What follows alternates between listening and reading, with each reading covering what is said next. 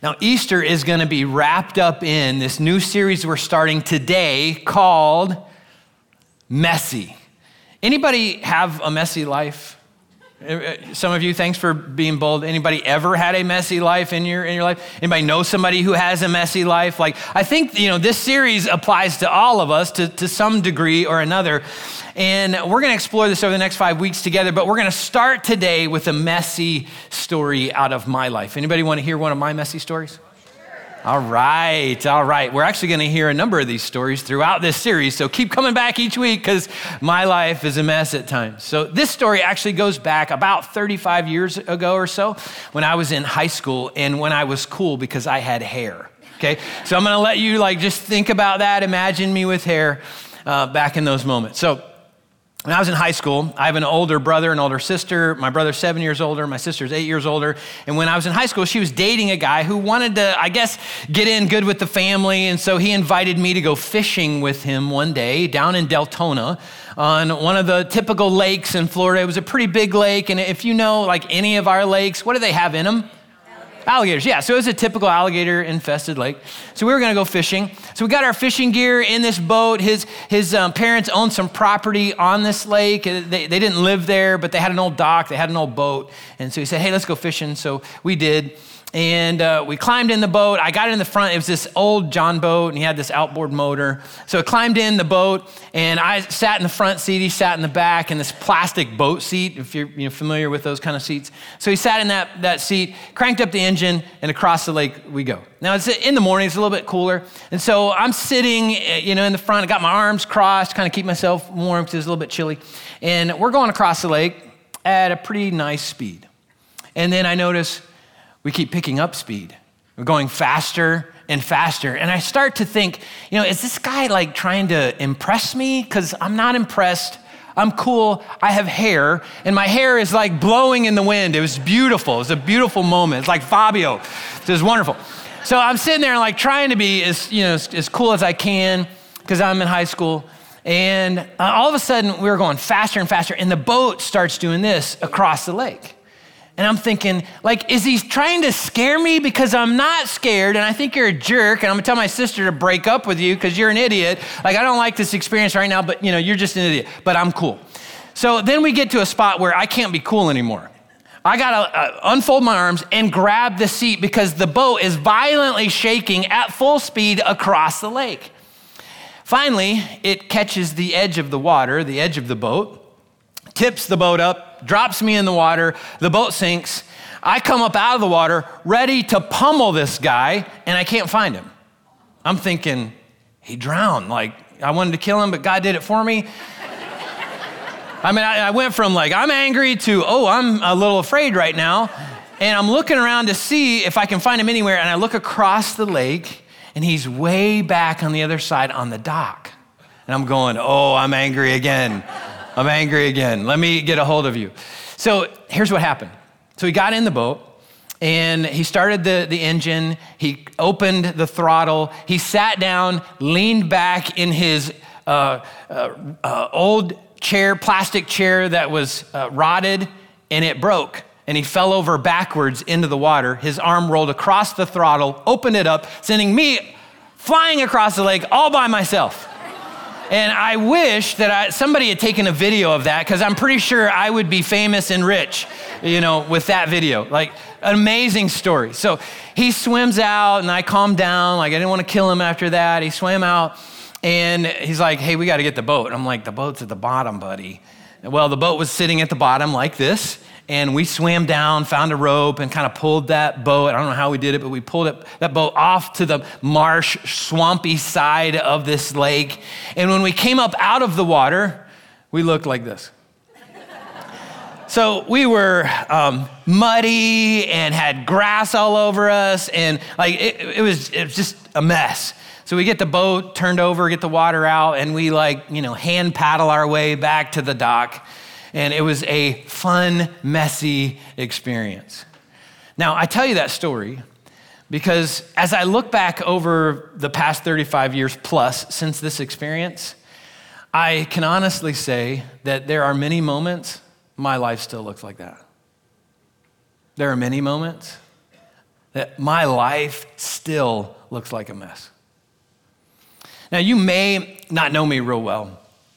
Some of my close friends know this stuff about me. But I'm a pretty controlled person. I like to control my life. I like when things follow my plans. Anybody else like that? All right. Welcome to my Control Freaks Club, and I am the president. So I kind of like to control my life, and when things don't go the way that I want them to, sometimes I get a little frustrated. Sometimes I get a little cranky. Sometimes I get hard to be around. You can ask my wife about that. And to help me work on some of these things, God made sure that I fell in love with this beautiful, spontaneous, unplanned, life of the party kind of woman. And when I met Tammy, I was in love with her beauty and her fun personality, and I think she was attracted to my balding head and my boring personality. I'm not really sure what attracted her to me, but we are a perfect match for each other. But there are moments. There are moments when our personalities clash. And when that happens, our marriage gets a little messy. You can ask any one of my 4 kids.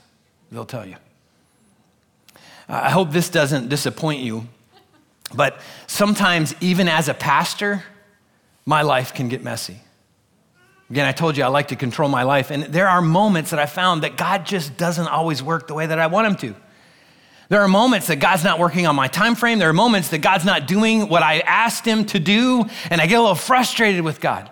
There are moments I can act anything but like a pastor. So I found that in my life, I can look a whole lot like this swamp monster. My life can be a complete mess. When I've found myself in a messy situation, here's some of what I think about God. I think that God is probably disappointed in me.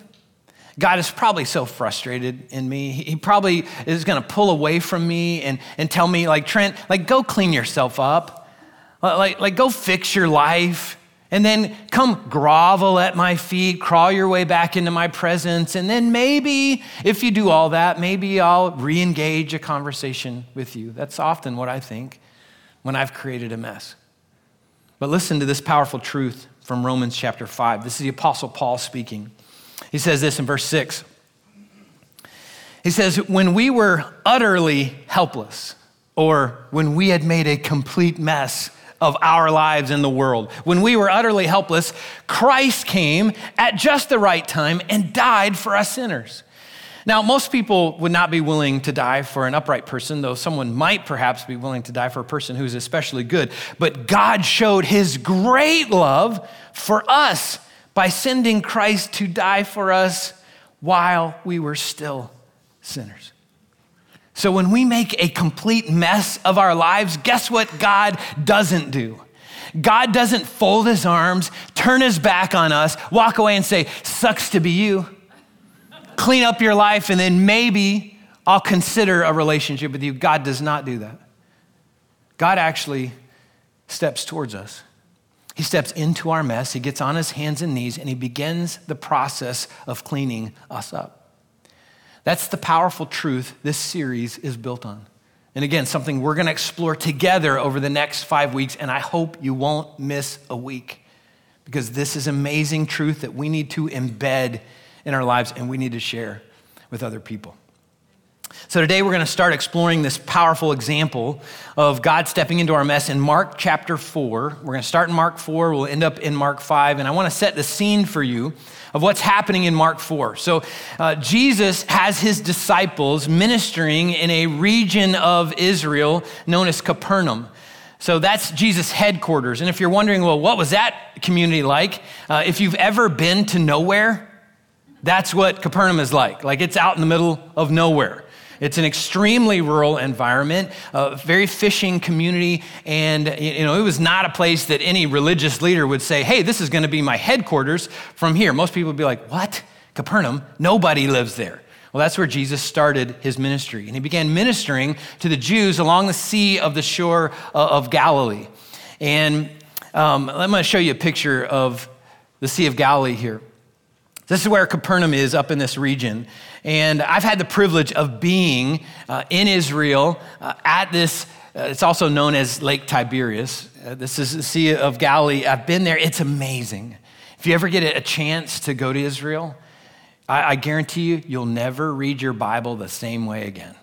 So it's been really neat being there. But this sea is actually a very small sea. It's a large lake, a small sea. So it's about 8 miles wide. It's about 13 miles long. And one of the interesting things about it is on a very clear day, you can see pretty well across this sea. And you can also hear across it in certain spots. So we'll get back to that in just a minute. But Mark chapter 4, verse 35 says this. It says, as the evening came, again, after a long day of serving people, Jesus said to his disciples, let's cross to the other side of the lake. Now, let me tell you what was on the other side of the lake. Those people lived on the other side of the lake. Those people who didn't look like Jews, act like Jews, eat like Jews, vote like Jews, think like Jews. The Gentiles were on the other side of the lake. And the Gentiles lived such messy lives, that part of the lake was known as the land of darkness. And so Jesus says, hey, disciples, I got a field trip for us. Let's go to the land of darkness. So if you're one of Jesus' disciples, what are you thinking? Like, yes, Jesus, that sounds great. Let's go. No, most of Jesus' disciples said, no, let's just stay here. This is great. We like where we are on our side of the lake. But they went to the other side. Verse 36 says, so they took Jesus in the boat and started out, leaving the crowds behind, although other boats followed. But soon a fierce storm came up. High waves were breaking into the boat, and it began to fill with water. Jesus was sleeping at the back of the boat with his head on a cushion. The disciples woke him up, shouting, teacher, don't you care that we're going to drown? When Jesus woke up, he rebuked the wind and said to the waves, silence, be still. Suddenly, the wind stopped. There was a great calm. Then he asked them, why are you afraid? Do you still have no faith? The disciples were absolutely terrified. Who is this man? They asked each other. Even the wind and waves obey him. There's a whole lot that we could explore in that little part of the story. But there's more to this story, and so we'll come back to this in just a minute. In chapter 5, verse 1, it says, so they arrived at the other side of the lake in the region of the Gerasenes. When Jesus climbed out of the boat, a man possessed by an evil spirit came out from the tombs to meet him. This man lived in the burial caves and could no longer be restrained, even with a chain. Whenever he was put into chains and shackles, as he often was, he snapped the chains from his wrists and smashed the shackles. No one was strong enough to subdue him. Day and night he wandered among the burial caves and in the hills, howling and cutting himself with sharp stones. So let's check in with our disciples. All right, the disciples are, pulling the boat up out of water, and they see this demon-possessed man running up. Like, what are they thinking? Like, wow, this is a great opportunity to serve somebody in need. Like, I'm not thinking they're thinking that. I'm thinking they're whispering to each other, I told Jesus this was a terrible idea. Those people live on this side of the lake, and we're not here 5 seconds, and we got a crazy demon-possessed man running up to greet us. Let's get in the boat, and let's go back to our side of the lake. Verse 6 says, when Jesus was still some distance away, the man saw him, ran to meet him, and bowed low before him. With a shriek, he screamed, why are you interfering with me, Jesus, Son of the Most High God? In the name of God, I beg you, don't torture me. For Jesus had already said to the man, come out of the man, you evil spirit. Then Jesus demanded, what's your name? And he replied, my name is Legion, because there are many of us inside this man. Now, a legion of Roman soldiers in that day had about 5,000 soldiers in it. So there's a chance that this guy could have had thousands of demons inside him. And we may have a hard time grasping that. We don't talk a whole lot about demons today, except for maybe that coworker that you think, is a little bit odd, maybe they're demon possessed. But we don't talk about that a whole lot. But demons are real. They're fallen angels. They still possess people. Demons cannot possess Christ followers because we have the Holy Spirit living inside of us, but they can't oppress us. And they work to oppress us on a regular basis. But this poor guy, he was not only oppressed, he was possessed. And we're not sure how he got possessed. We're not sure if when he was a kid, he was playing with some occultic things that kind of opened the door to demonic influence in his life. That was a thing that happened in that part of the world. It still happens around the world. We're not sure if he was forced to do something that opened that up. We're not sure if somebody did something to him. We're not sure. All we know at this point of the story is that he's demon-possessed and his life is a mess. Now, you might be asking yourself, why is Trent teaching me about a demon-possessed guy that I can't connect with? I can't identify with his story. I don't know what that's like. Before you think that, see if you can identify with some of the things that his demon possession caused in his life.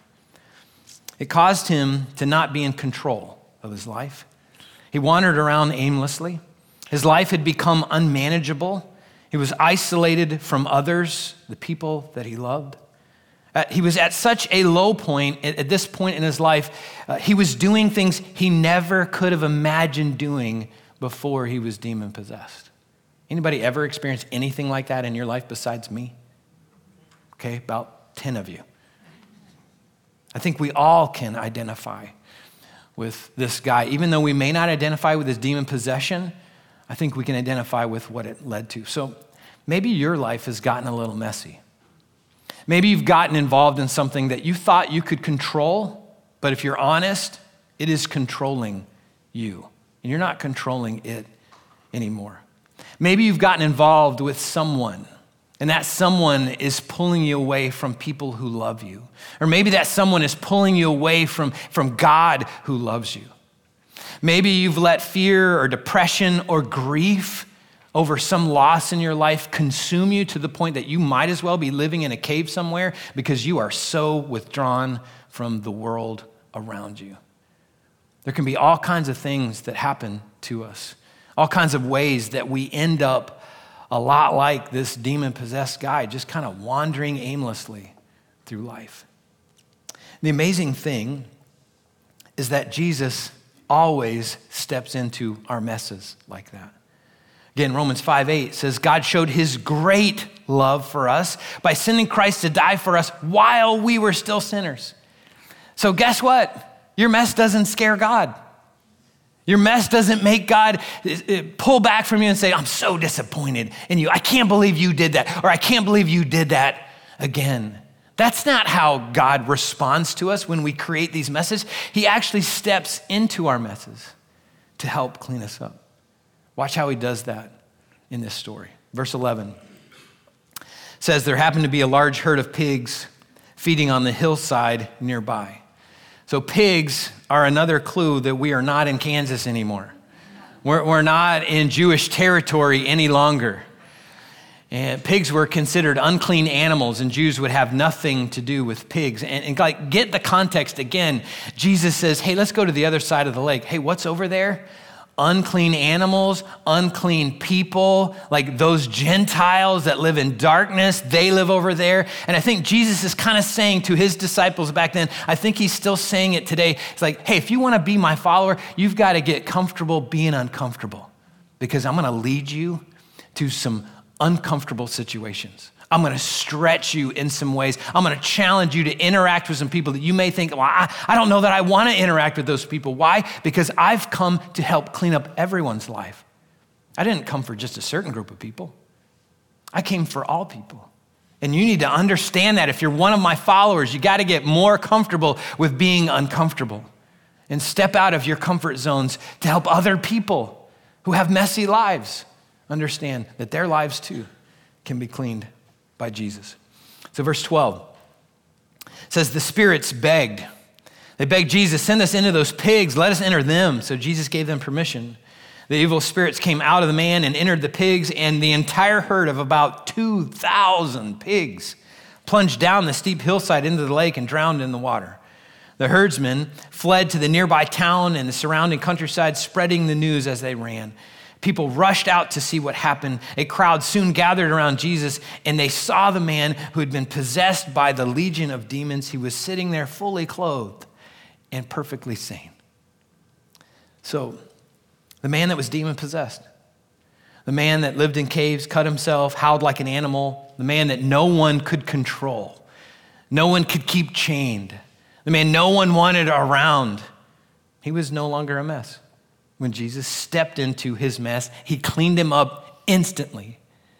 And the amazing thing about a relationship with Jesus is there are moments that Jesus can and does clean us up instantly. I have friends that have had that experience. Their life was a complete wreck, and then they met Jesus, and instantly, like all that stuff that created the mess was gone. They had a brand new life and a brand new relationship with Jesus. Sometimes that happens. Other times, that cleanup process happens over time, where Jesus steps in and says, hey, this is gonna take a little time, but I'll be right here, and I'll help you clean up the mess that you've created. Either way, God is there to help clean us up. Now, there's several interesting things about this story that I'd like to explore with you. One of them is this. This man's demons led him to Jesus. So when Jesus came up the shoreline, the demons saw Jesus. They knew exactly who he was. They knew this was the creator of the universe. And they made this man run to Jesus. They didn't make him run to him for their benefit or for his benefit. They were looking out for themselves. And they didn't really care what happened to this guy. But this man's demons led him to the one who could free him of them forever. Amen. That can happen in our situations as well, in our messy lives. When we can't manage the mess any longer, when we can't manage our alcohol mess, our drug mess, our food issues mess, our lust mess, our jealousy mess, our unforgiveness mess, our bitterness mess, our whatever mess, sometimes that's when our mess leads us to the one who can clean us up. Maybe that's you today. Maybe you're at that point.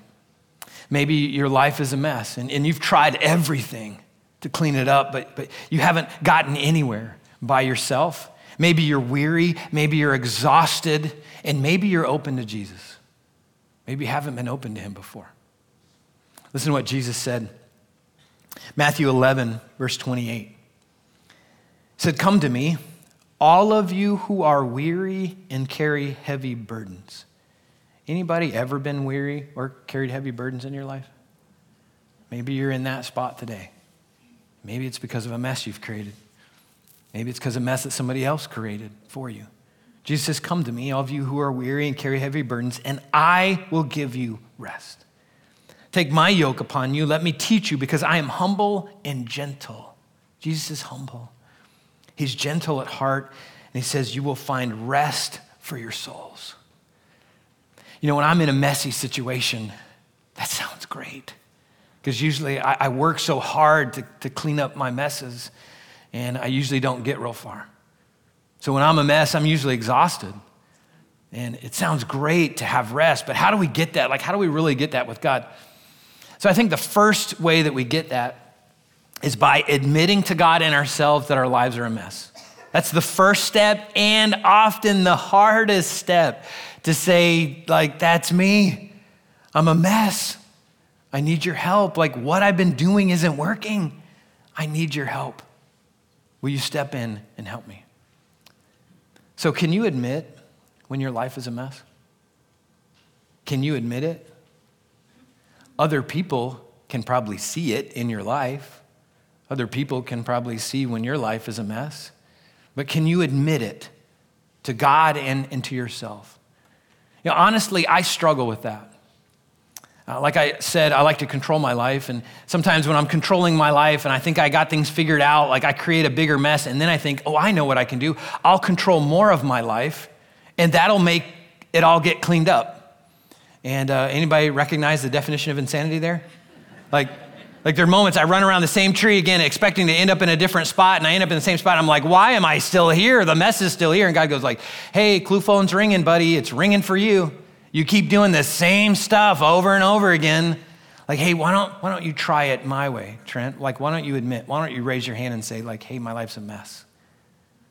Like, I need help. I can't do this by myself. So I think that's the first step, admitting to God, admitting to ourselves that our lives are a mess. Then we need to come to Jesus. Again, Jesus said, come to me. You who are weary and carry heavy burdens, and maybe you're carrying a burden. Maybe you're weary. Maybe you've created a mess. Maybe somebody's created a mess for you and you're just tired. And again, maybe you're open to Jesus because nothing else has worked and you're open to him. And if that's you, Jesus invites you to come to him. And the amazing thing about Jesus is he's not sitting on his throne with his arms crossed saying, you have to cross a huge chasm. You have to fight your way to get here. And if you get to the footsteps of my throne, then maybe I'll step in and help you. No. Jesus is actually coming to you to step into your mess and help clean you up. Another interesting thing about this story is there's an interesting connection between Mark 4 and Mark 5. So again, in Mark 4, Jesus was on the Jewish side of the Sea of Galilee. He was near Capernaum. He was ministering to the Jews, and the demon-possessed man was on the other side of the lake. But like I said earlier, Sea of Galilee isn't that big, and you can see across it pretty well on a clear day, and there are parts where you can hear across it as well. So this is total speculation, but think about this. Jesus was often up early praying on his side of the lake to his heavenly Father. Because of the hillside around the lake and how sound travels across water, there's a really good chance that when Jesus was up early praying, this demon-possessed man was up late screaming. Again, this is total speculation. But it would not surprise me that if one morning Jesus said, I hear you. I hear you over there. I know you're on the other side of the lake. I know you're living in the land of darkness. I know you're filled with demons. I already know who you are. I know what your real name is. I hear you. And today I'm coming to clean up your mess. A storm couldn't even stop Jesus. Nothing could stop Jesus from getting to that man. Nothing can stop Jesus from getting to us in those moments when we're crying out to God. So if you're crying out to God because of the mess that you're in, God hears you. He's not waiting for you to clean up your life and come to him. He's not waiting for you to have perfect church attendance for half a year before he shows up in your life. He'll actually step into your life today to help clean up your mess if you'll just say, I need it. Like my life is a wreck. I need it. Jesus is coming towards you. Listen to what he says in Revelation 3:20. He says, look, I stand at the door and knock. So just think about this. If you're going to go to a friend's house, you're going to knock at their door. You're going to see if they're there, but you've traveled a distance, whatever that distance is. Maybe you live next door to them. Maybe you live across town. Maybe you live several states away. Well, Jesus left the splendor of heaven to come and stand at the door of your heart. So he's come to you. He says, look, I stand at the door of your heart and I knock. If you hear my voice and open the door, I will come in and we will share a meal together as friends. The way that we open the door of our heart is by saying, Jesus, I admit I'm a mess. I'm a sinner in need of a Savior. I believe, Jesus, you are that Savior who died to clean up my messy life. And I ask you to come into my heart and be my Lord, my Savior.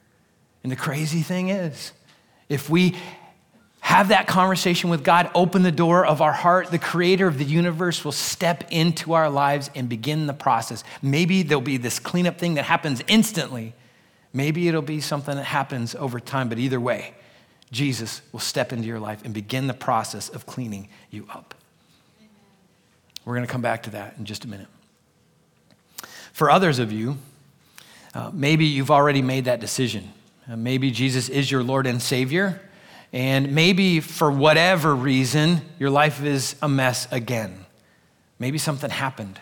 Maybe God didn't work the way you wanted him to. Maybe you pulled away. Maybe you fell into some familiar sin, and that sin has pulled you away. You feel so guilty about that. Like you just don't feel like you can be in God's presence. So maybe your life is a mess again. And Jesus says to you, come back to me. And I'll clean up your life again. It doesn't matter how many times it is, I'll clean up your life again if you come back to me. 1 John 1:9 says, if we confess our sins to him, he is faithful and just to forgive us our sins and to cleanse us from all wickedness or unrighteousness or all the messes that we've created. So for some of us today, the most significant thing that we can do is this thing called personal confession. where we say to God, I've done it again. God, I know it's only been a week, or maybe, God, I know it's only been 24 hours, but here I am again, asking for your forgiveness. You know, the amazing thing about personal confession is it is a tool that God uses to clean us up, and it is a tool that never wears out. You can't overuse it. You know, God never gets to a spot where he says, oh, that's 1,000th time. Sorry, your personal confession tool has just broken. Does not work anymore. God does not say that. When we come back to him with sincerity of our heart saying, God, I've messed up again. Will you forgive me?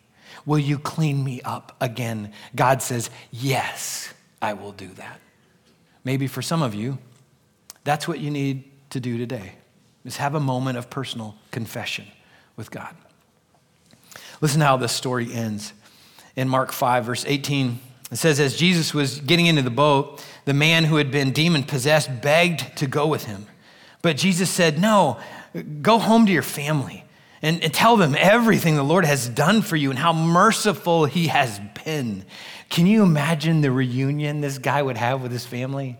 Imagine this guy showing up at the door of his house going like, Mom, Dad, I'm home and I'm different.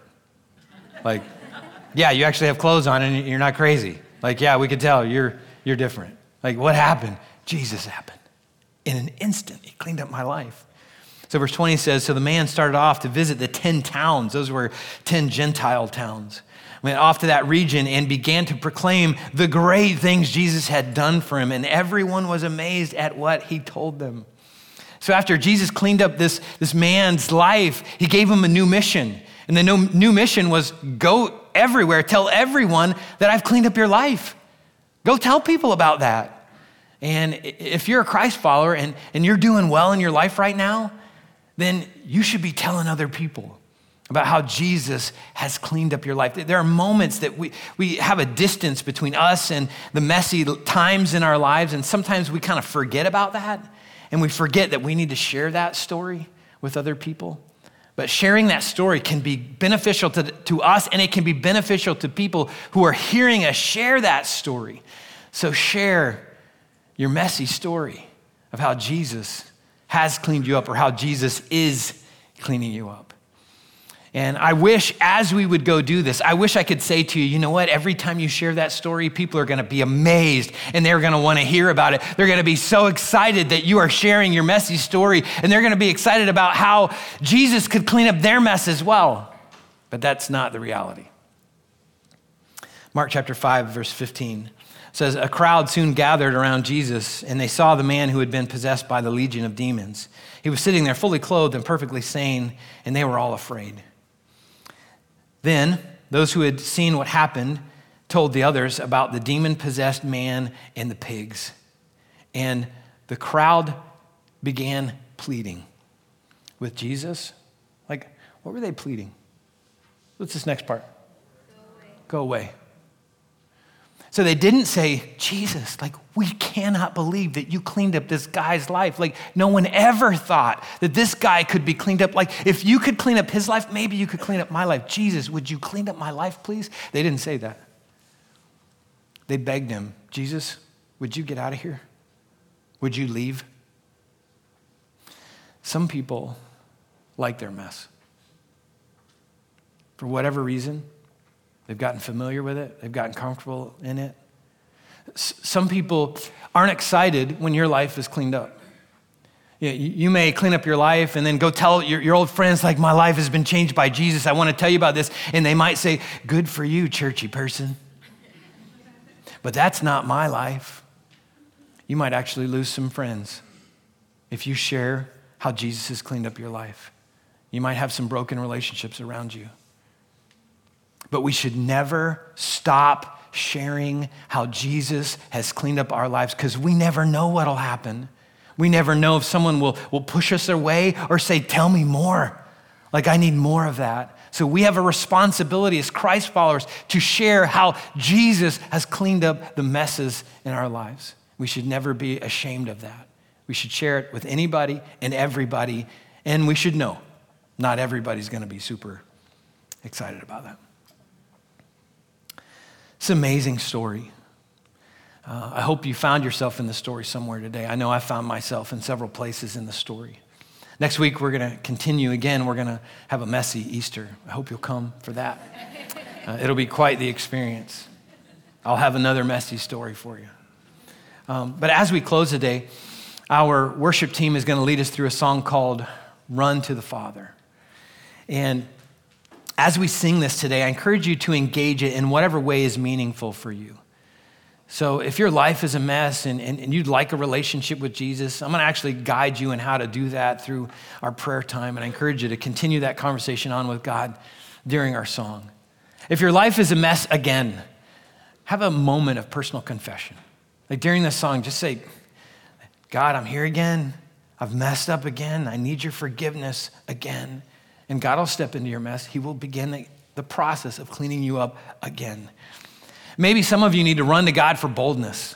Again, this is a week where people might be open to coming next Sunday or joining us online to hear about how Jesus can step into their mess. And so maybe you need boldness for that.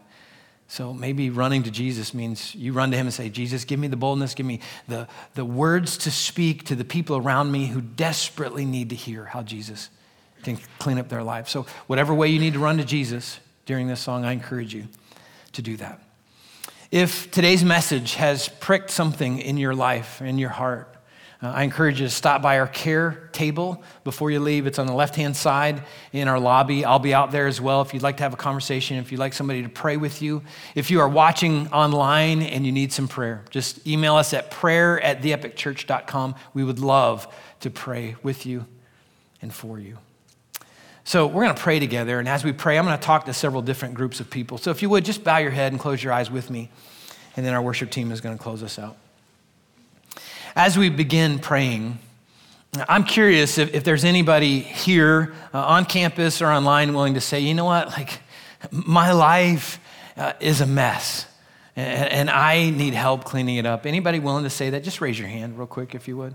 All right, thank you for that. Thank you for the courage to say that. Anybody willing to say your life is a mess again? You know, Jesus cleaned it up at one point, but for whatever reason, it just got messy again. Anybody willing to say that? Hold your hand up. Thank you for that. I see those hands. So God, I just pray for these people. Lord, I'm grateful for their courage to say, yep, that's me. My life is a mess. That's the first step for us, is to admit our lives are a mess. And God, I just love what we've learned today, that you don't sit at a distance waiting for us to clean up our lives before we can come to you. You actually come to us and say, I'm here. I'm here to help you. So I just pray for these people. I pray that they would allow you in. They would get real honest about the mess that they're in, and they would let you begin cleaning their lives up. As we continue to pray, I'm curious if there's anybody on campus or anybody watching online who might say, you know, my life is a mess and I need Jesus. I need a personal relationship with him. I've never started one of those, and I would like to do that today. So if you're in that spot, would you just take a second and just raise your hand up and hold it up so I can see it? I'll just pause for a second and I'll look across the auditorium just to make sure I don't miss anybody.